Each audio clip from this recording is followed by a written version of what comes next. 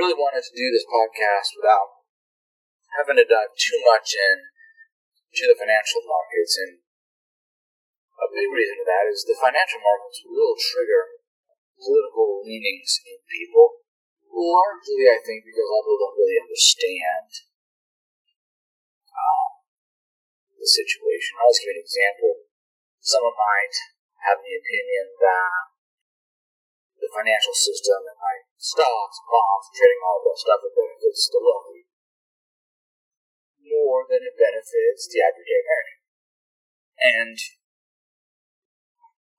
that's absolutely true. It's not even an opinion, really.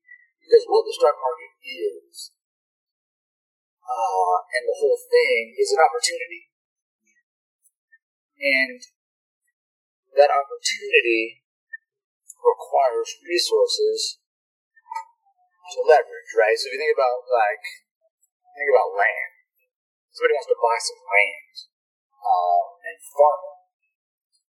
Well, unless you have the money to go buy that land, it's not much of an opportunity for you, right? So, land for sale, such as farmland or ranch land or whatever kind of land that's going to make you money, benefits wealthy people more than it does the average American for the exact same reason. You go to the stock market, you can make let's just say you make a 50% return on your investment, which would be considered a really good return. But the more you spend, the more money you're going to get back, even at the same percentage. So someone who invests $1 million and gets a 50% return, they're going to make $500,000. Somebody who invests $10,000 is only going to make $5,000. That is a huge difference on the exact same opportunity, right? And so it's a simple product of math. All opportunities for investment disproportionately benefit people who have the means to actually invest in them, right? So that's not really a limitation on the financial system. That's literally just the very nature of private property almost. And it is something that is not any different for cryptocurrency. The same principle applies. Assuming that cryptocurrency has value, you want to buy it, it goes up in value, you sell it, the amount of money that you make will be determined by how much money you have to spend in the beginning. It is the means to acquire capital, means to invest. The system itself is neutral in that effect. And so, where you can get into some things that aren't neutral could be in different kinds of ways that you classify your income from those investments. And so that starts to get into regulations, that starts to get into tax policy. But in terms of, the investment scenarios yourself, investment in and of itself benefits people with the ability to invest more than it benefits people without the ability to invest. Not unlike an airplane is more beneficial to somebody who knows how to fly it than it is to someone who doesn't know how to fly. You have to have the means to be able to use the opportunity to take advantage of it. And, by that very fact, it tends to make rich people richer because they are investing more money, they are getting more value back in return. The amount of percentage that they're seeing on their investment is not any higher or lower than an average American, a wealthy American, or a poor American. They just have put more in, and therefore more comes out.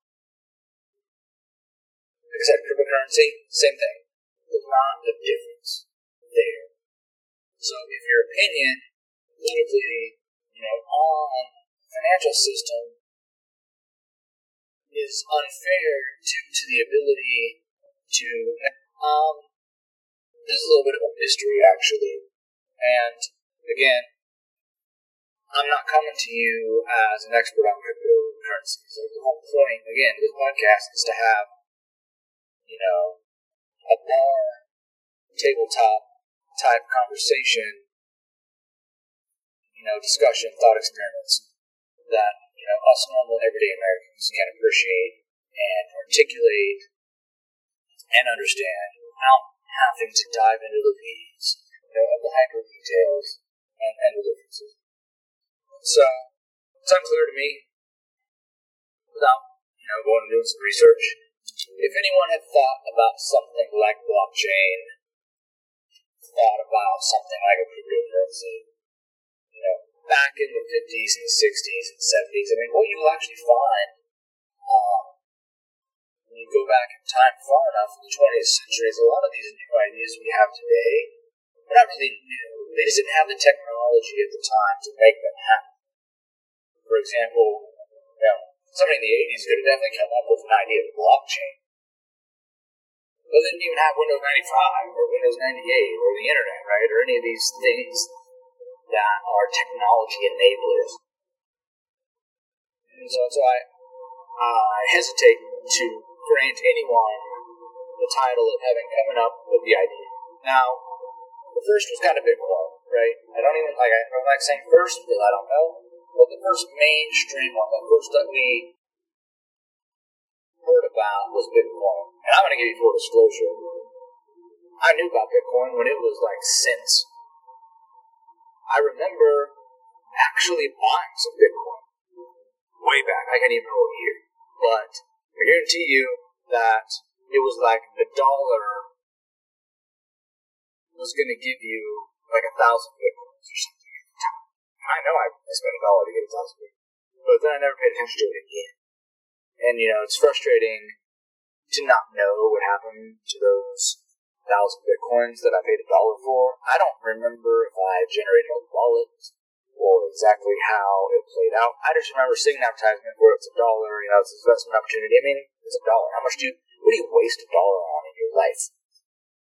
And so, 1,000 of those Bitcoins that are sitting out there, unclaimed, are mine.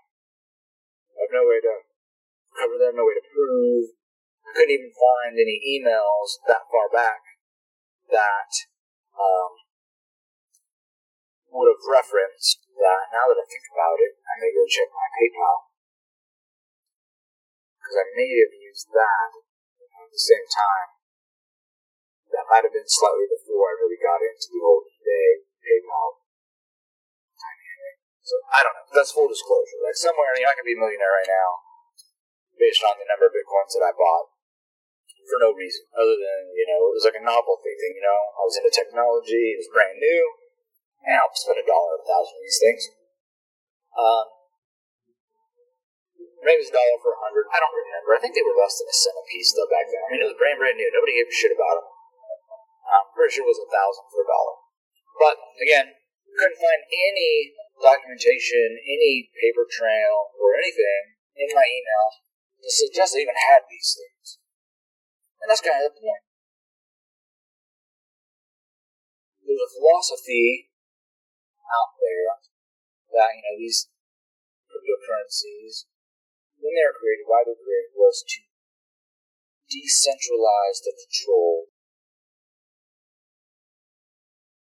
And it's kind of a good idea, I think.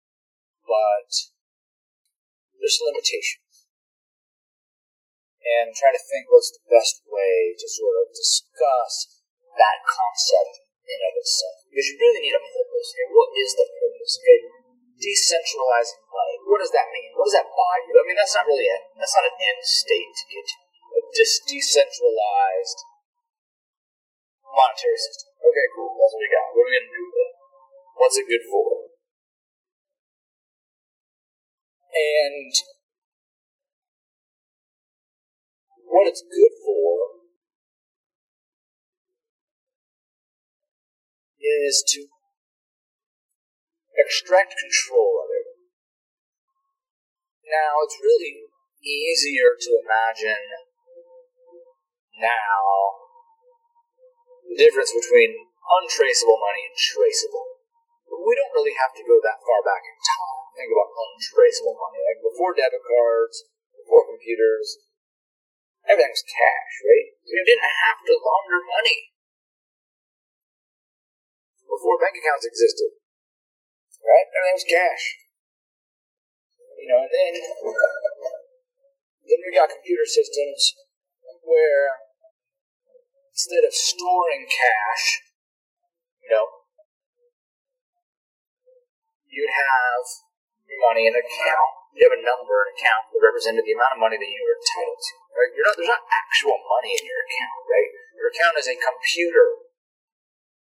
Right? It's a number on a screen. When you log into your bank account right now, or whatever your financial position, you look at that screen, you aren't looking at money. Right? You're looking at a graphical representation of an amount of money that your bank is telling you you're entitled to. And legally, your bank or financial institute is obligated under the law to keep track of how much money you gave them and make sure that at any time you can withdraw up to that amount of money from them. Generally speaking. I think there's rules maybe when you get into not every bank under the law is required to be able to let you withdraw $10 million at any time of the day. There may be some caveats to that rule in terms of how long that they have to get you that kind of cash. And then there's federal laws, right, that tell the bank how much cash they have to have on hand. Right? They're not required generally to have enough cash on hand to give cash to every single person who wants to close their account. So nobody has real money, physical cash. And nobody has, banks don't even have all the cash, right? They're about 10, 15%, something like that on hand. So where's all the bank's money, right? So the bank has more money than that 10%. Not only do they have all of your money, they have all their own money. Well, that generally is held in another account that says how much we have. And they send it to another bank, and so forth. So no one really has any money, right? Not nowadays. And it really hasn't been that long, time history-wise, that we've gone from pure cash to this electronic money. And so electronic money, digital money, is different from cryptocurrency. Kind of. But, and here's the first big difference. Well, let me say this first. You can hold your cryptocurrency in the standard way that you hold all of your other kind of money, or you can hold your cryptocurrency like you can hold cash. So, for example, if you have your own hardware wallet, and if you don't know what a hardware wallet is, it is literally a physical piece of device that will store the electronic blockchain, or some portion of it, that has the cryptocurrency that you obtained on it. Now, I'm not going to try to get into how exactly blockchain works and how it records transactions and how to know what address has what, because that's pretty deep, and I couldn't even probably explain it very well in any short amount of time. And I'm definitely not an expert on it. I just have enough of a coding background and a hardware background to understand this. But for the most part, general people, they hold theirs in an online wallet. Now, that begins to raise some questions.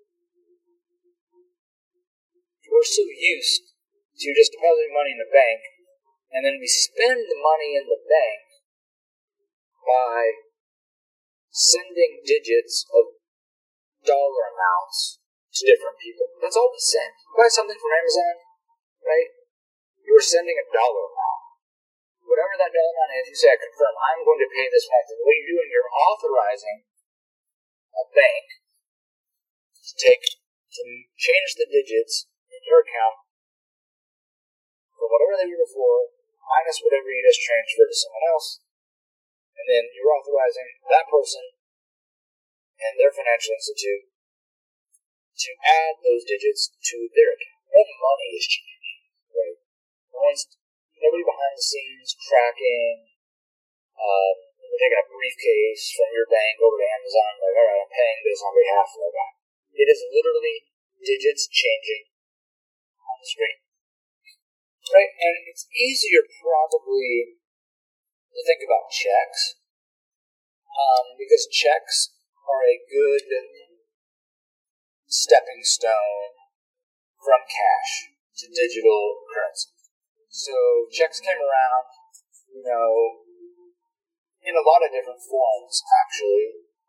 And in fact, in some ways, like insurance bonds may have predated checks in some places, like, ancient Rome and whatnot, where the whole idea was a piece of paper has a value that can be exchanged. And before cash money, when it was still like coins and things, cash money, when it was printed and minted, that kind of fiat money, was not the first time that you could use a piece of paper to redeem some value. Right? And there's a number of different names, different cultures called it different things. I don't want to go down, a vocabulary test, but somebody would get a piece of document guaranteed by somebody else that says, whoever carries this document or this piece of paper is entitled to this much gold or what, right? So in some cases, a check, the very purpose or the sort of the concept of a check predated printed cash money. Some of that has to do with technology and being able to cash money. Those papers, those bonds, whatever you want to call them, whatever they're called in history, what kind of paper they were made on, they weren't as durable as modern cash companies. Right? There was risk to them. If they got wet, if they got burned up, you're just toast. Just like a check today, right? A check today, the paper that it's on is not nearly as robust as printed paper money. But a check is a good analogy for digital money, in that you're not actually changing hands of money. You are changing the right to withdraw money. And the way that right to withdraw some amount of money is recorded in digital world is through digits. And to some extent, any kind of asset today can be represented by a digit in an account. Right? The value of the stocks that you shown as a digit in an account. You don't have the actual stocks, which are generally certificates that are on paper. Maybe they're digital in some cases today, but then that starts to blur the line of why bother. And the same things with cryptocurrencies. A lot of people are buying cryptocurrency, whether it's on a Coinbase exchange or a Robinhood thing or whatever. You're not actually getting the digital asset itself, the cryptocurrency, the blockchain, the code that confirms that you own it. You don't have it in your physical possession. It is in the possession of some piece of software that then tells you that you have the right to access it through this coin, through this exchange, and the value of what you have the right to access is shown to you by a digit number. And that's all you got. So you can see how if your account would magically go to zero somewhere, but you got nothing. You got nothing. And, unless there's somebody who's willing and able to put digits back in your account, then you will have nothing. And this is where you get into identity theft and fraud, all these kinds of things, right? People hacking into your deposits, all these scams. Because if somebody can get you to bring your own account down to zero and do it in a way that you get physical money, you give that money to somebody, it's never coming back. It's never coming back. And so if you get cheated, if you get hacked, if you get scammed, it's better to get hacked or scammed in a way that only involves digits and doesn't involve actual cash, because they can retrieve those digits easier than you can retrieve cash, because digits are centralized. And they're centralized not necessarily from a practical standpoint. It's really kind of silly to discuss a spatial aspect to electronic information, because it can exist in multiple places at one time. What is centralized is the ability to add numbers to your account. So if you have an account with some bank X, only bank X has the authority to add numbers to your account. And that's the same thing with like a cryptocurrency exchange. If you have an account with the exchange, only that exchange has the ability to go in and add numbers to your account. And those digits get changed by, through the interface. You submit some money or some other kind of crypto, and their system says, okay, we recognize this, we accept it, you're returning this amount of value, and they change your account digit to reflect whatever that determination is. And I'm trying to not go down the rabbit hole of just the theoretical nature of electronic data itself. The point here is the acknowledgement. And a legal acknowledgement, a legal right to be entitled to a certain value of something, regardless of where it may exist physically.